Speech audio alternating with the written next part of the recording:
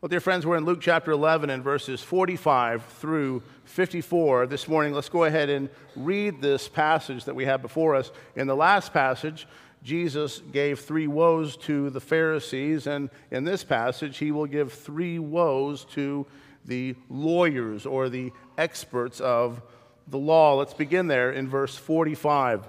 One of the lawyers answered him, "Teacher, in saying these things, you insult us also."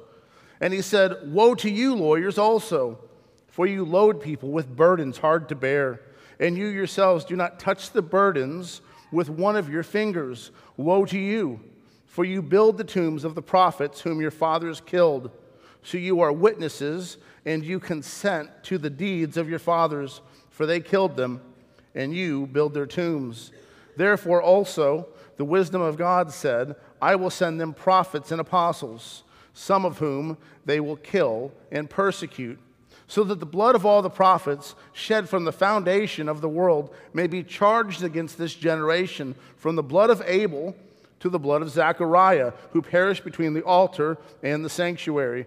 Yes, I tell you, it will be required of this generation. Woe to you lawyers, for you have taken away the key of knowledge. You do not enter yourselves, and you hinder those who were entering."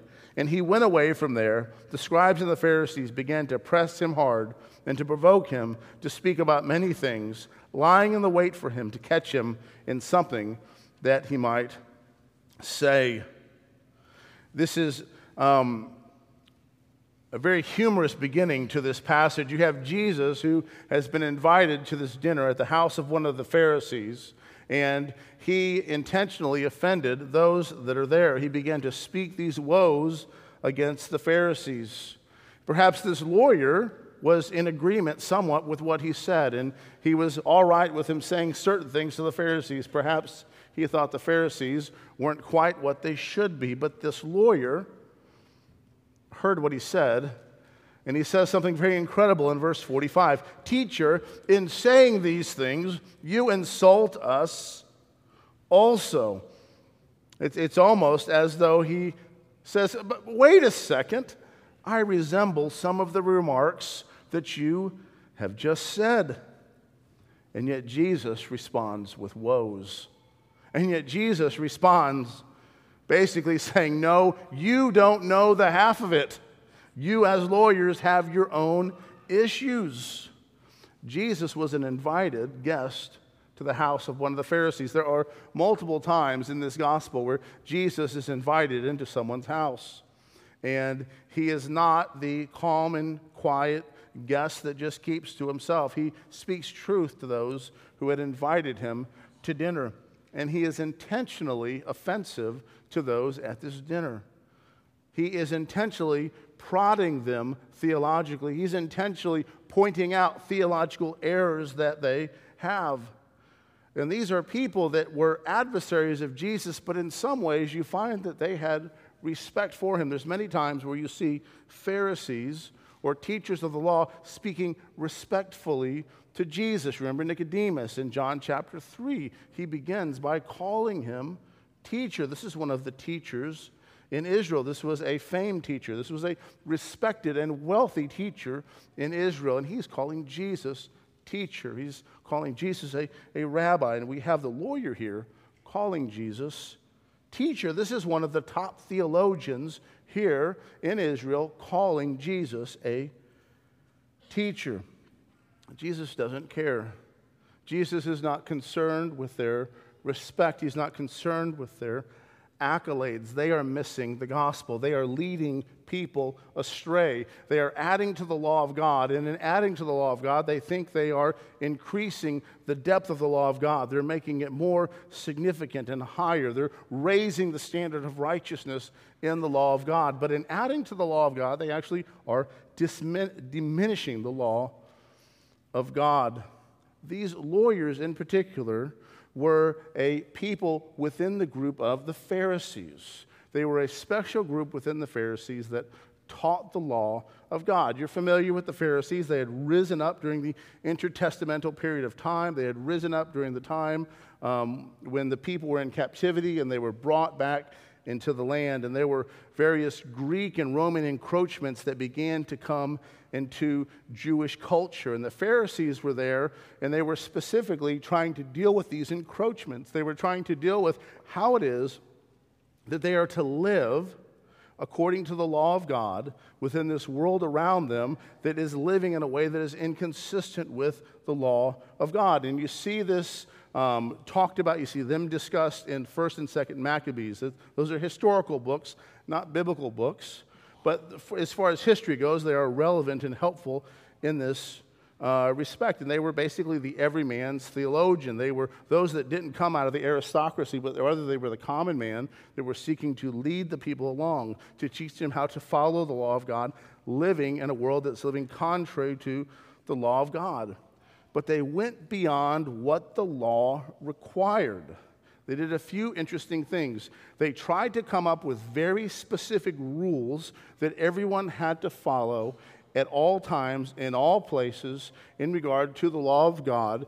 And it was basically, in some ways, a one-size-fits-all. I'll go into the details as we continue to walk forward. But although they might have had good intentions, all right, maybe some of them began well, and they thought maybe it just began with someone asking them a question, and they answer that question, and they have this answer here, wisely how to apply the law of God, and someone asks them something over here, and they, okay, well, this is how you would follow this particular law, and then they begin to add these one after another, and you end up with something that's not someone wisely trying to think through a situation, wisely trying to apply the law of God in a particular place, at a particular time, in a particular person's life, but rather, you just have this very large list of rules that you're just trying to apply in all places, at all times. And what they had done is they had added to the law in such respect, raising what the law required, but actually diminishing the requirements of the law because it was so focused on the outside and not on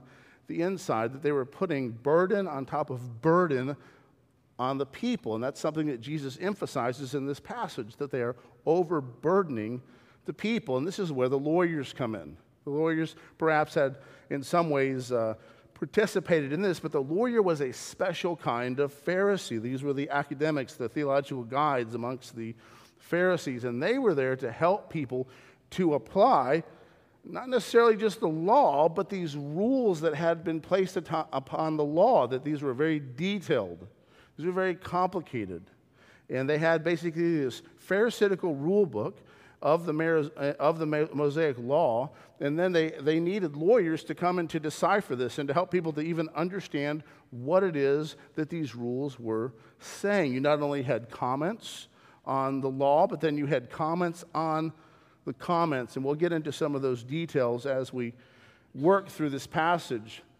But we have Jesus giving these woes to the Pharisees, and then we have the lawyer saying, wait a second, we resemble that remark, and Jesus responds with 3 woes. And the first woe that Jesus charges the lawyers with is that they lack power in their religion. They lack power in their religion. Their religion does not have the ability to solve man's problem with sin. Their religion does not have the ability to make them right with God. They have lowered the law in such a way that they feel like they are meeting it through these particular requirements, and yet they're adding these restrictions upon other people that are actually distracting them in their relationship with God. And they have what has become a false religion. This false religion of rabbinic Judaism that rose up during the intertestamental period and then continued into the centuries after Christ's ascension and continues even now to this day. So let's look there at verse 36 in Luke 11. Jesus says, "Woe to you, lawyers, also, for you load people with burdens hard to bear, and you yourselves do not touch the burdens with one of your own fingers." Let's think about the law of God. What can the law of God do? Can your obedience to the law of God make you right with God? Can it heal your relationship with God for violating His law? Absolutely not. That's not within the power of the law. It cannot make you right with God through your own obedience.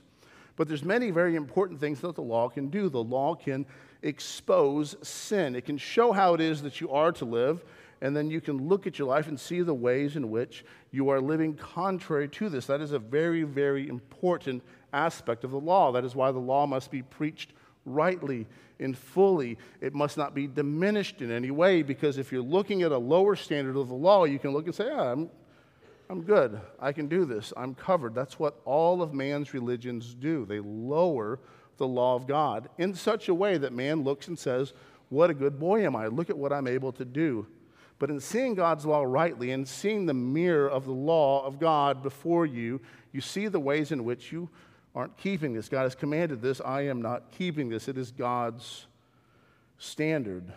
And that leads you to have no trust in yourself, your own efforts, your own goodness, but rather to trust in the means that God has given, which is the finished work of Christ Jesus.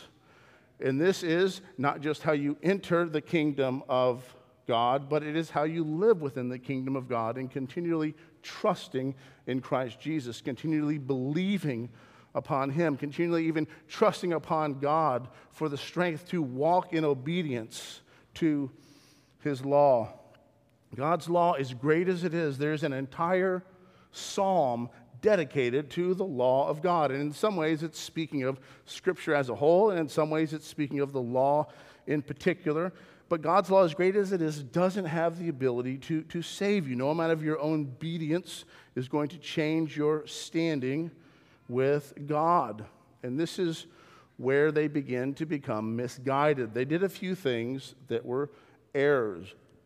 They tried to create very strict rules that applied in all situations. And I'll get into some of these details. It's really incredible when you read some of these writings in rabbinic Judaism, and you read them and you almost begin to think, how did that happen? How did they come up with that rule in particular?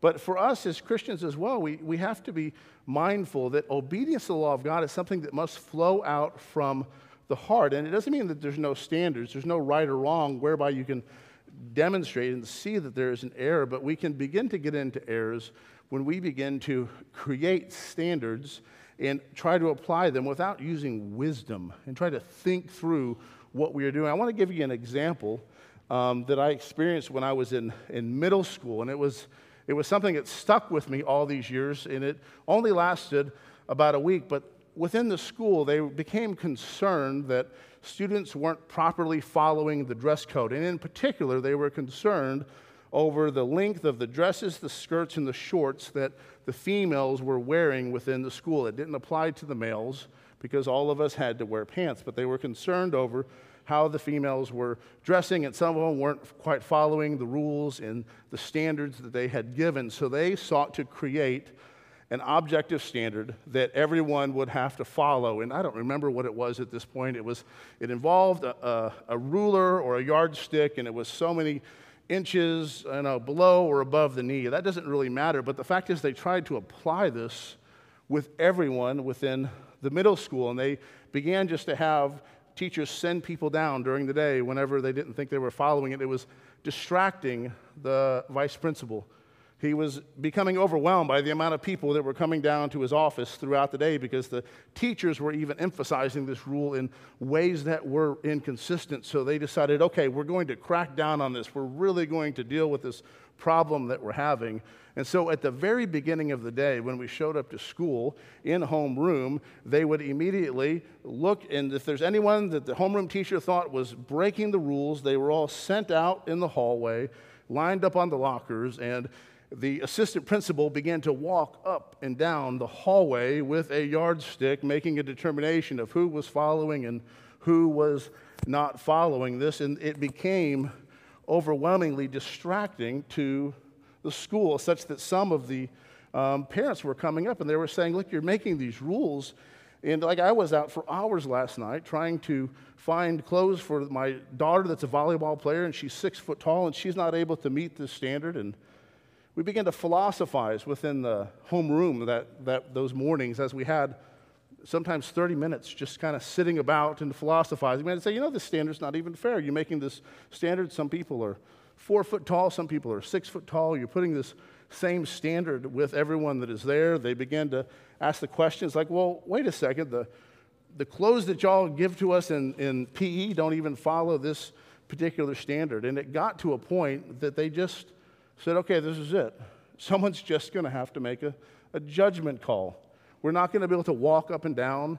We're not going to be able to line people up in the halls anymore. They're not going to walk around with yardsticks making these particular rules, trying to put everyone in the same objective standard.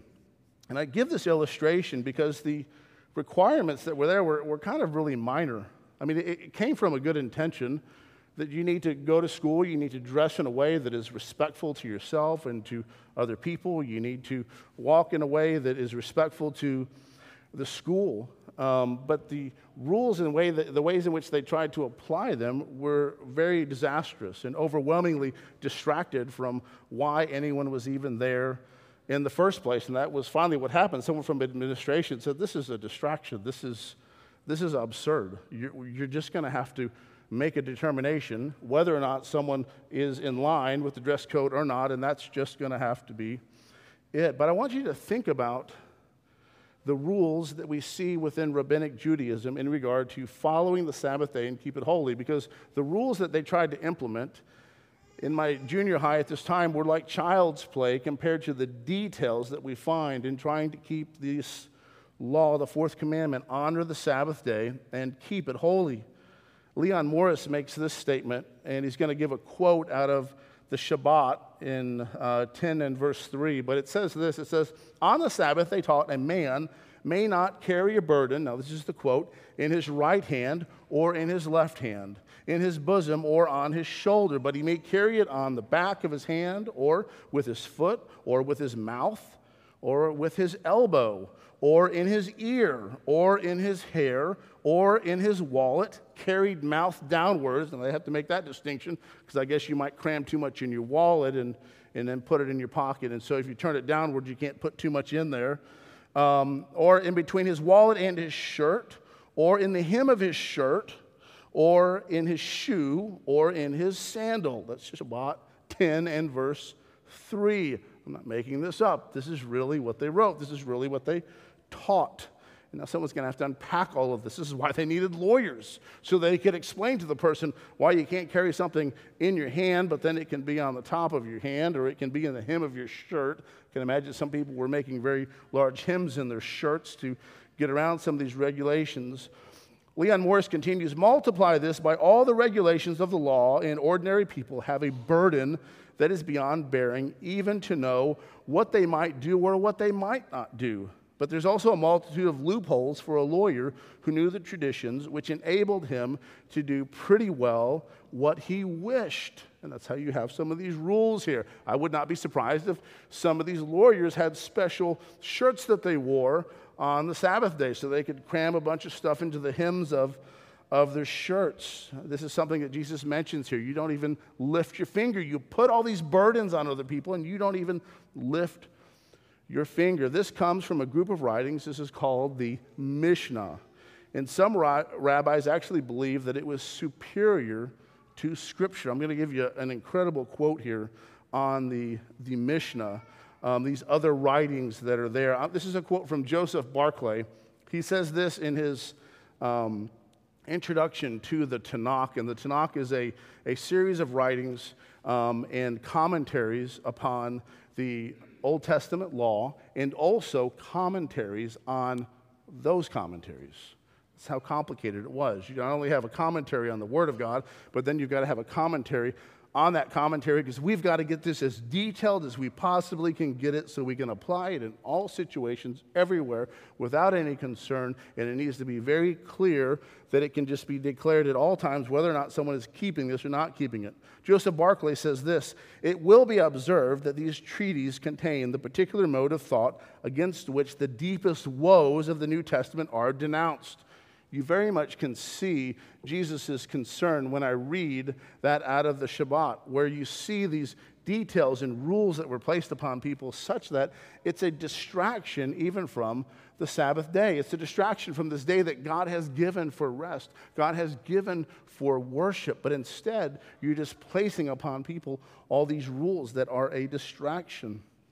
says as well, at the same time, they afford much information concerning the inner life of the Jews at the period of our Savior's sojourn upon the earth. Hence, the reason is apparent why the Talmud is either undervalued or overvalued according to the reader's standpoint. Again, the Talmud is this collection of writings. Speaking generally, however, it has proved injurious to those who have submitted to its authority and bowed to the dictum that, and this is a quote that many of the rabbis would say, that the Bible is like water, speaking of the Old Testament, and the Mishnah is like wine. The Mishnah is a commentary on the Bible. And then the Gemara is like spiced wine. And so you have the Bible over here, the Mishnah comments on the Bible, and then the Gemara over here is commenting on the Mishnah, and such that this is how they were viewing these things, that the Bible wasn't clear enough in what God required, so we needed to comment on that, but yet we needed a commentary on the commentary so that we could really understand what God wanted us to do. And it's in that they found the greatest blessing in their religion, this very strict set of rules, such that you find these people are primarily not even studying the Bible or even concerned with the Bible, but rather they're concerned about this commentary on a commentary of the Bible.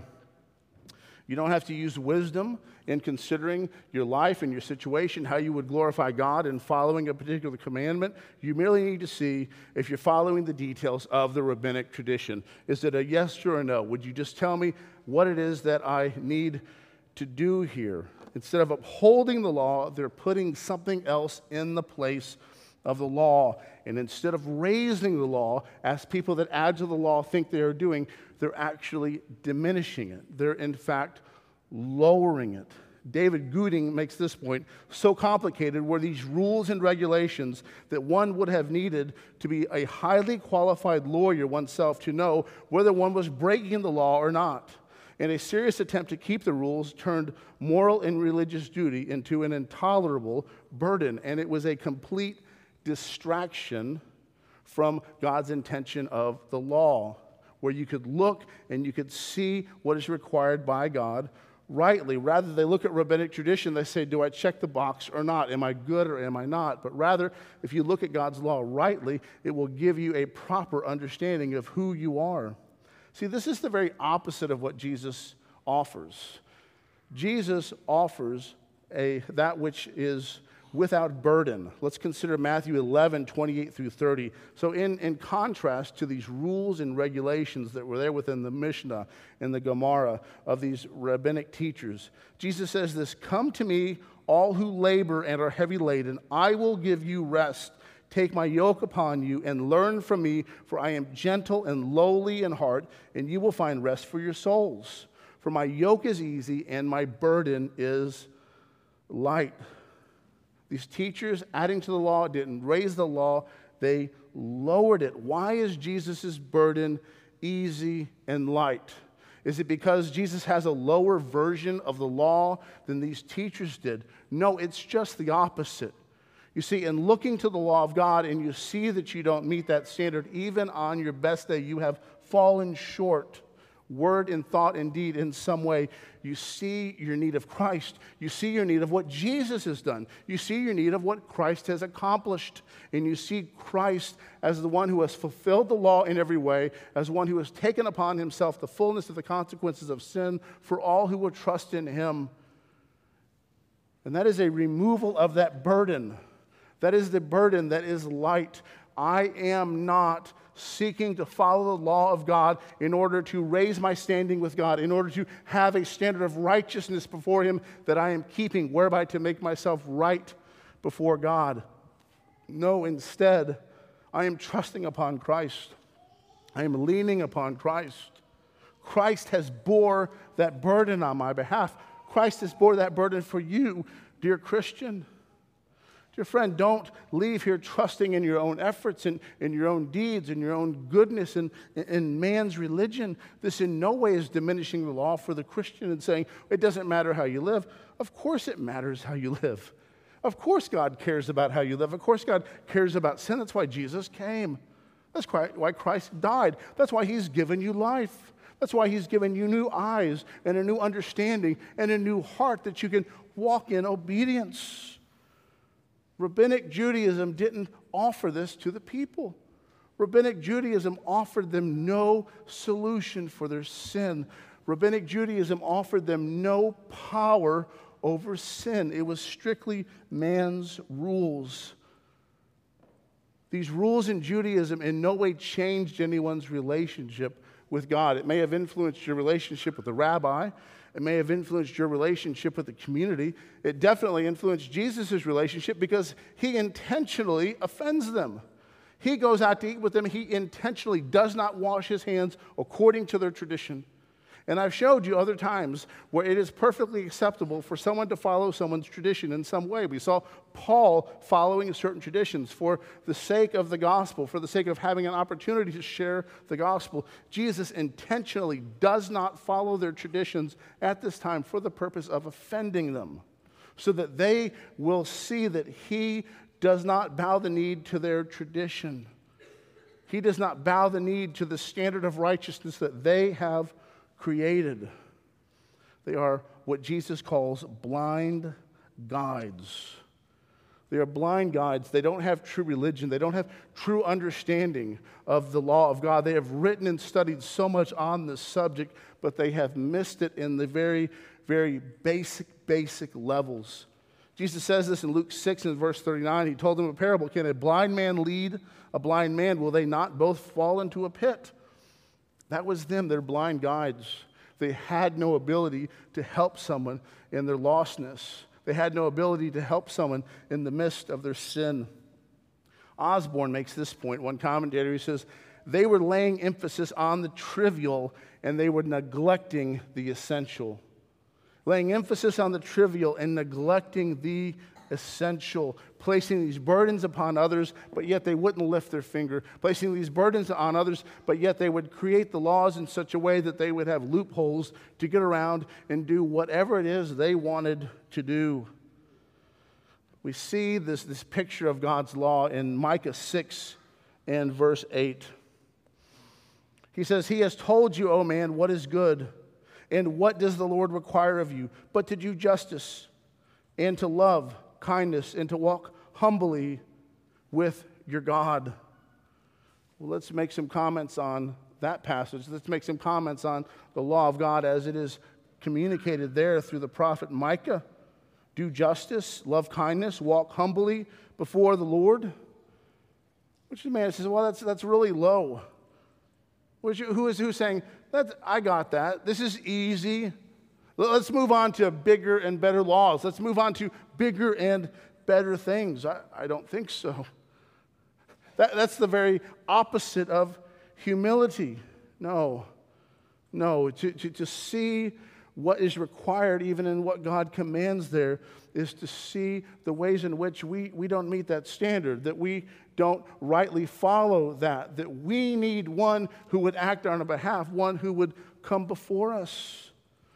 It's so crucial, dear friends, that we are mindful, and even pastors, religious leaders, that they are mindful in the application of the law of God, that we're mindful not to be like these lawyers and begin to add rules on people that God has not required. It is a temptation. There's a temptation that is there. There is an authority that you have in speaking to people, but our authority must begin and end with what the Word of God says, or what can be reasonably inferred from the Word of God, is how we would also see it within our confession. And there's very good things that you can do in your life. There's even reasonable things that may be an outliving of your Christian life, that I am not to walk here behind the pulpit and then begin to demand everyone else to follow them. Let me give you a quick example as an illustration that you might think of. And you may hear this and think, well, maybe you should have done that, Pastor. But a couple years ago, I'm sure you remember this, it was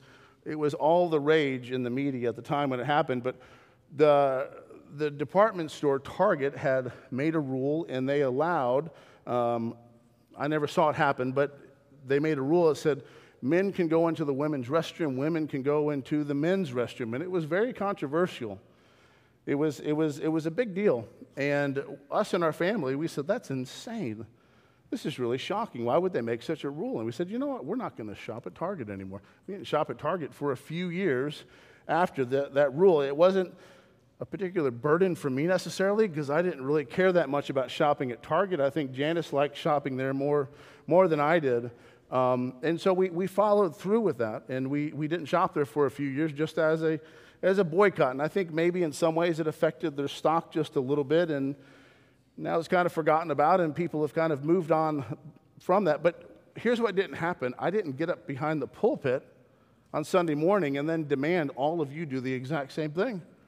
I mean, I could have made an argument. I could have said, look, this is a violation of decency. This is possibly a violation of the seventh commandment. I could make an argument as to why we should do this. I could have made an argument and said, look at how we could influence the culture and we could make these changes by putting this economic pressure on this particular company. I didn't do that. I didn't require that from any of you. It would have been inappropriate for me to do that. We have examples in the scriptures of Paul saying that people could even eat meat that was sacrificed to idols within temples. The reality was that Christians were free not to eat that meat. They weren't required to go to the market and buy meat that came from the Zeus temple. In fact, they could probably make a good argument as to why they might not want to do that. Someone might see me going around the temple over there and buying that meat, or perhaps I might lead someone astray by going after that meat, or they might say, I don't want to support that temple. Do you know what they're doing in there? Do you know this is a false god? There were all kinds of reasons why people could have said, this is not something that I'm going to do. But it wasn't appropriate for them to demand that from someone else, unless the reasoning in going there was a sinful reasoning. If someone were to say, because this was the idea at that time, is that they believed superstitiously that the meat sacrificed at these various temples had in it certain properties, certain benefits to you. You could go to a certain one and maybe it would help you with fertility, and another one may help you to have more strength. Another one may help you to, be more diligent and focused in your job. And these are the superstitious ideas, but the reality, it wasn't true. Those gods don't exist. This meat was sacrificed, but it's just meat. The properties of the meat haven't actually changed. And so you were free to go. But if someone said, I want to go and to get that meat because this is going to help us in this superstitious way, or I want to go over here and I want to support this because it's supporting the temple over here, well, now you have a sinful reason, and that's why you have Paul in other places speak against these practices where people had the wrong intentions in mind. So the thing is true as well. You could shop at certain stores that have ungodly things that they support, all right? But you're free to go and to shop at certain stores. There's no way that we could, I don't know if you've ever tried this. If you've ever tried to say, I only want to shop at stores that have Christian values. You end up with Chick-fil-A and Hobby Lobby, and then Chick-fil-A puts out a social media post, and it kind of blows up even that. Now I can't get a chicken sandwich. And so these are things that can be complicated. If your intention in shopping at that store was to say, well, I want to shop here because they support LGBTQ rights, or they're affirming, well, now you're into sinful activity. Now you're into errors in your motivation. But if you're shopping there just because they have these items and these products, that's your choice. You're free to shop there. You're free not to shop there. You're free to have a boycott. You're free not to have a boycott.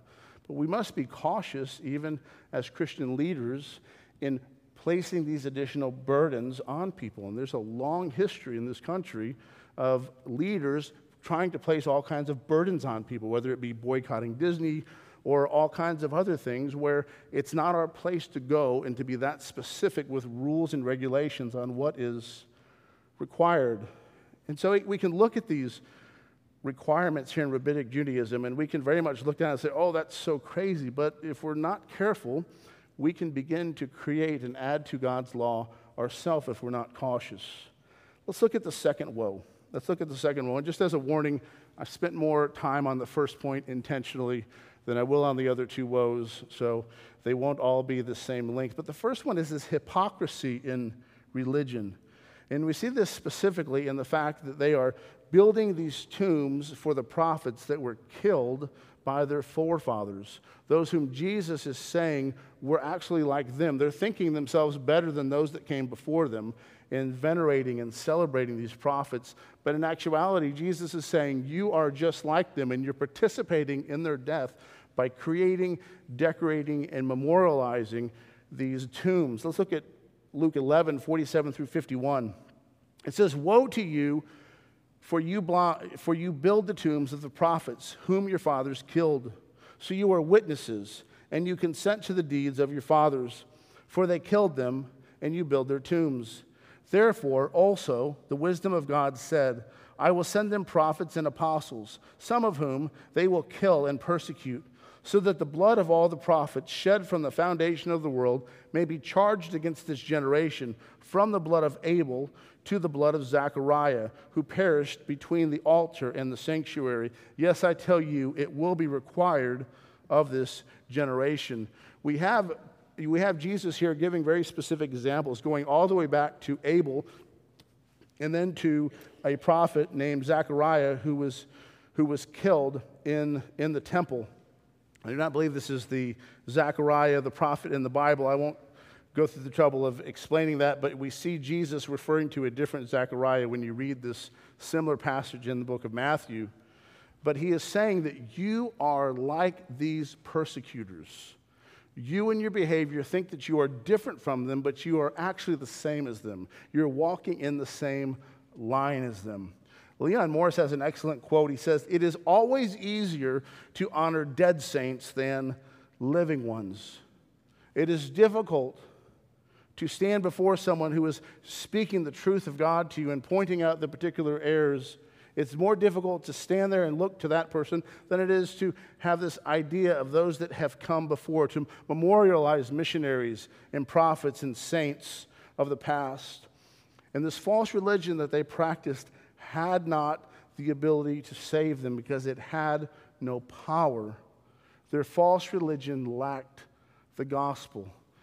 It had a poor understanding of the law so that people didn't rightly see the ways in which they weren't keeping God's law, and it didn't rightly communicate the gospel, the need to trust in the Messiah to come, the need to trust in Christ alone. Religion without the gospel lacks power. It doesn't matter how much that religion says that they venerate saints, that they venerate prophets, that they venerate those that came before. It's completely irrelevant. If it doesn't have the gospel, it doesn't have the power to save.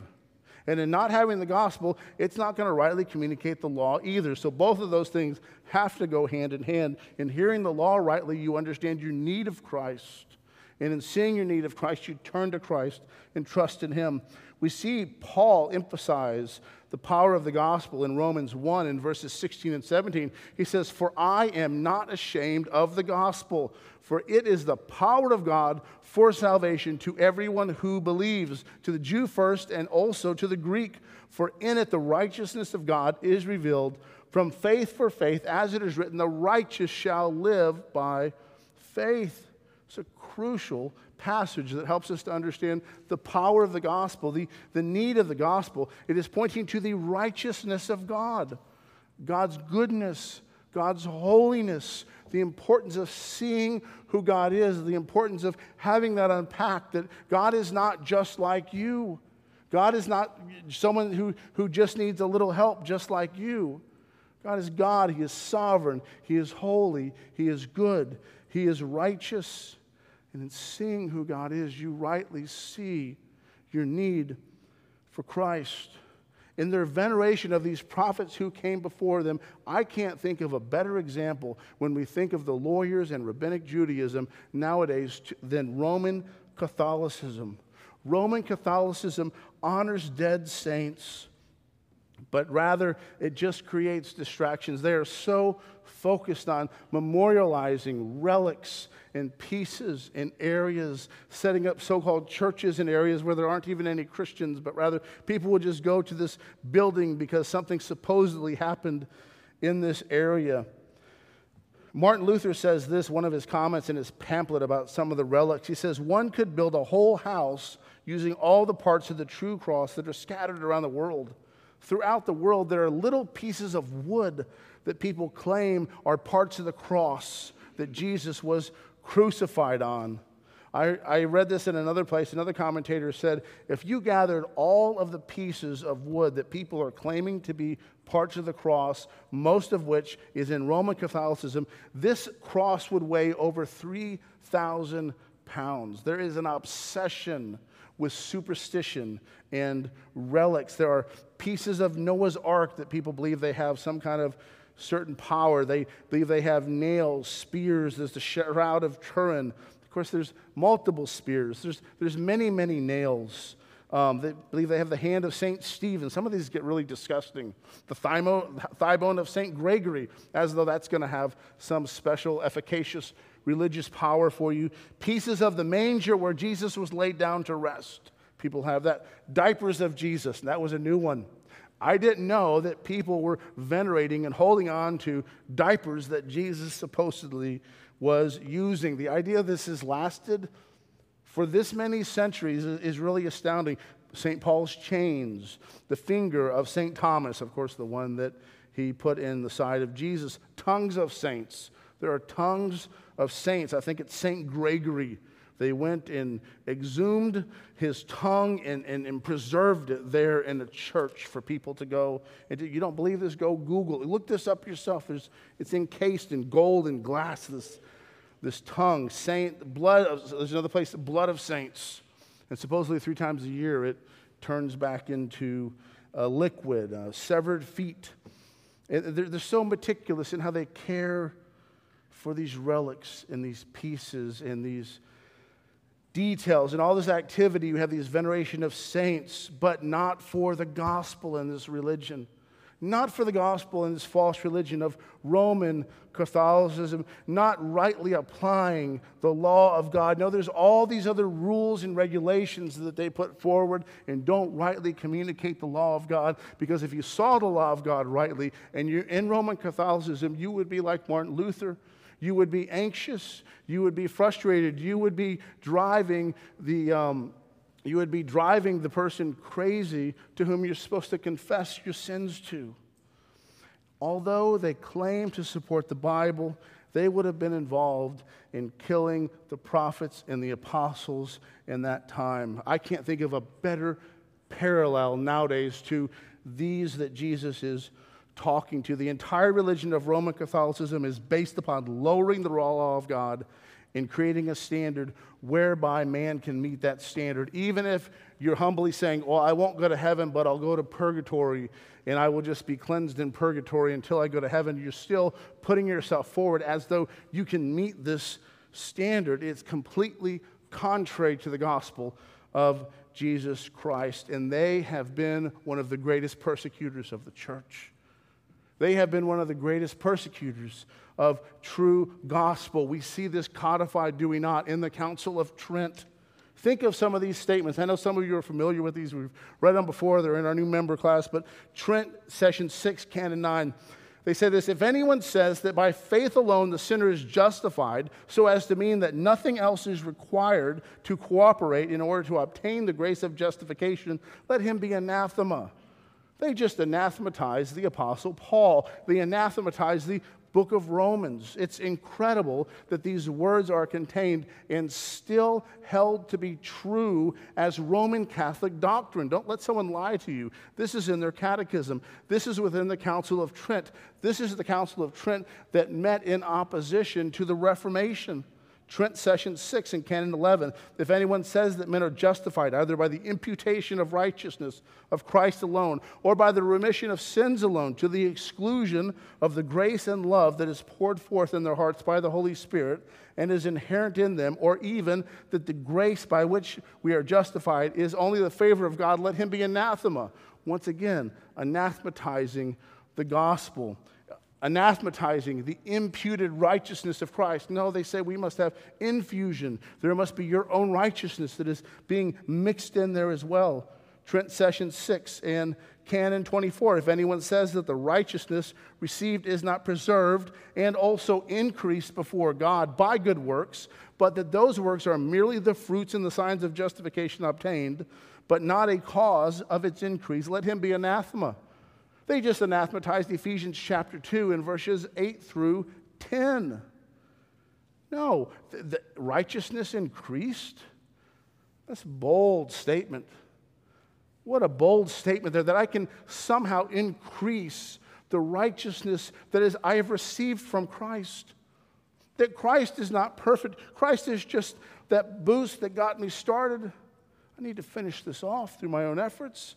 I need to finish this off by going to Mass and by going to buying indulgences and by going to confession. Lastly, Trent, Session 6, Canon 30. If anyone says that the guilt remitted to every penitent sinner after the grace of justification has been received, and that the debt of eternal punishment is so blotted out that there remains no debt of temporal punishment to be discharged either in this world or in the next, in purgatory, before the entrance of the kingdom of heaven can be opened, let him be anathema. They anathematized salvation by grace and through faith. They anathematized Jesus' statement on the cross that it is finished. It's not quite finished yet.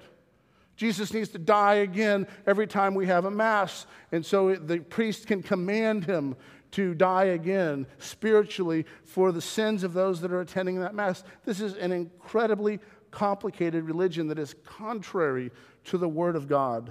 Although the Roman Catholic Church will venerate the saints, they stand in opposition to the gospel of Jesus Christ.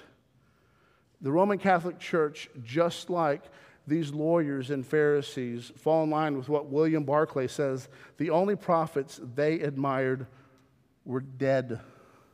J.C. Ryle says this: when a man can see no beauty in living saints, but much in dead saints, his soul is in a very rotten state. Lastly, Goodling says this: more guilty than their ancestors because of their rejection of the greater prophets and apostles. Rightly and justly then, vengeance would fall on this generation for the murders of all the prophets from the beginning of the world, because they walked in the same line as those that came before them. False religion hates true religion. If God's law is not able to save you, why do you think that adding to God's law is going to save you? No, we must remember what Paul writes in Romans 8 in verses 3 and 4. For God has done what the law, weakened by the flesh, could not do.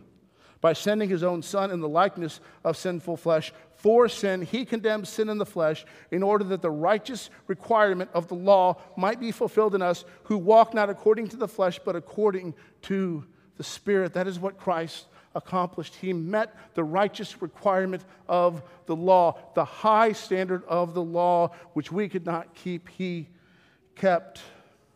Lastly, in closing, we see this third woe, this lack of knowledge that they had in verses 52 through 54 of Luke 11. Jesus says, woe to you, lawyers, for you have taken away the key of knowledge. You do not enter yourselves, and you hindered those who are entering.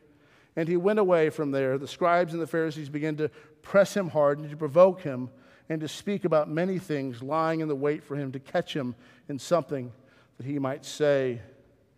They were able to be teachers themselves because they didn't understand these elemental principles. They were seen as teachers, but they didn't understand the very basic aspects. These men were continued to be the great theologians of the time.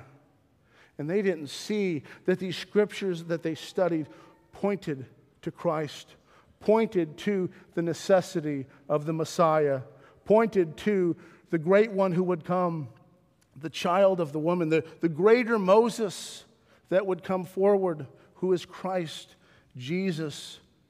They failed to see that they pointed to Christ. John 5 and 39, Jesus says this: you search the scriptures because you search the scriptures because you think that in them you have eternal life, and it is they that bear witness about me. Yet you refuse to come to me that you may have life. They thought they knew the scriptures, and they thought to emphasize these minute details, that there were there additions to the scriptures, the additions of others that came before them, and so they lost sight of that which pointed to Christ, that which emphasized the need of Christ. That is so crucial, important of the law of God, that in seeing it rightly, you see your need of Christ. That the totality of the scriptures point to Christ Jesus. Is that not what happened on the road to Emmaus when Christ was standing there with the disciples? And it says this in Luke 24:27, and beginning with Moses and all the prophets, he interpreted to them in all the scriptures the things concerning himself. They all pointed to him. And like Jesus here spoke to those that were in error, we too must be willing to speak against that which is false religion, those that are speaking false doctrine, those that have a false gospel and a false understanding of the law of God. Jesus was willing to compromise the relationship with these Pharisees in order to speak truth to them. You must be willing to do the same. No, you must not be rude, you must not be unkind, you must not be unloving, but you must not value the opinion of someone else to the degree that you will not speak truth to them. That is true love, to speak truth to someone regardless of the consequences. There must be fidelity over friendship. Jesus chose fidelity to truth rather than friendship. And we see this emphasis given multiple times and in encouragement that is given by Paul to speak to those that are in error. Romans 16 and verse 17, I appeal to you, brothers, to watch out for those who cause divisions and create obstacles contrary to the doctrine that you have been taught. Avoid them. To be mindful of these things, not just to go along with the flow as though everything is just fine as it is, but to be willing to speak truth, to be willing to separate, to depart. 2 Timothy 3:5, Paul gives this guidance. He speaks of them as having the appearance of godliness, but denying its power. Avoid such people. Again, the lawyers and the religion, rabbinic Judaism, they speak of these things, but they are in error. They have an appearance of godliness. It looks religious. That is, all of man's religion will look religious in some way, but it denies the power. It denies the power. And where is the power? The power is in the gospel. Your religion removes the gospel. It removes the power of God for salvation. The response to the woes of Christ should have been a woe to self. The response to the woes of the Pharisees and the woes of the lawyers should have been a woe to self. They should have been like Isaiah in Isaiah chapter 6, where he says, woe is me. When he's there before God, he's there before the glory of God. He's seeing the magnificence of the glory of God, such that he's able to receive. We understand this. But he says this, he sees this and doesn't think, how great am I? What a great job I've done. He says, woe is me, for I am lost, for I am a man of unclean lips, and I dwell in the midst of a people of unclean lips. For my eyes have seen the King, the Lord of hosts. Their response to the woes that Jesus gives them should have been a woe to themselves. It should have been it should have been clear to them that they are falling short in this area. Dear friends, I pray for you. I trust that you would be mindful as well of these legalistic rules that men will place upon religion, these ways in which they will diminish the law of God by adding to it in some way, or they will try to make specific rules that can't be consistently followed in all places and all time, even though in certain places it may be a very consistent and reasonable way of living out a particular law of God. It requires wisdom on our part. It requires wisdom on our part. We must not lose sight of the purpose of the law in pointing us to Christ and our need to Christ. Our need of the gospel, the power of salvation that God has given, whereby we can be saved, where we can have peace with God, where we can be in a right standing, where we can ultimately walk in obedience to God's law by His grace and for His glory, through the power that He grants to us, through His Spirit that has given us life. Let's pray. Well, Father, we come before you thankful for the gospel of Christ Jesus, the goodness of this gospel that you have given to us, that demonstrated, that showed your mercy and your grace, your kindness and your love. We thank you for Christ and the goodness that he has given to us, the blessing that has been granted to us in Christ Jesus. Pray that you would bless us in walking in obedience, even after we leave the doors of this building, being motivated by Christ and his work and all that he has done. May you bless us as we continue to worship you in this service. We pray this in Jesus' name. Amen.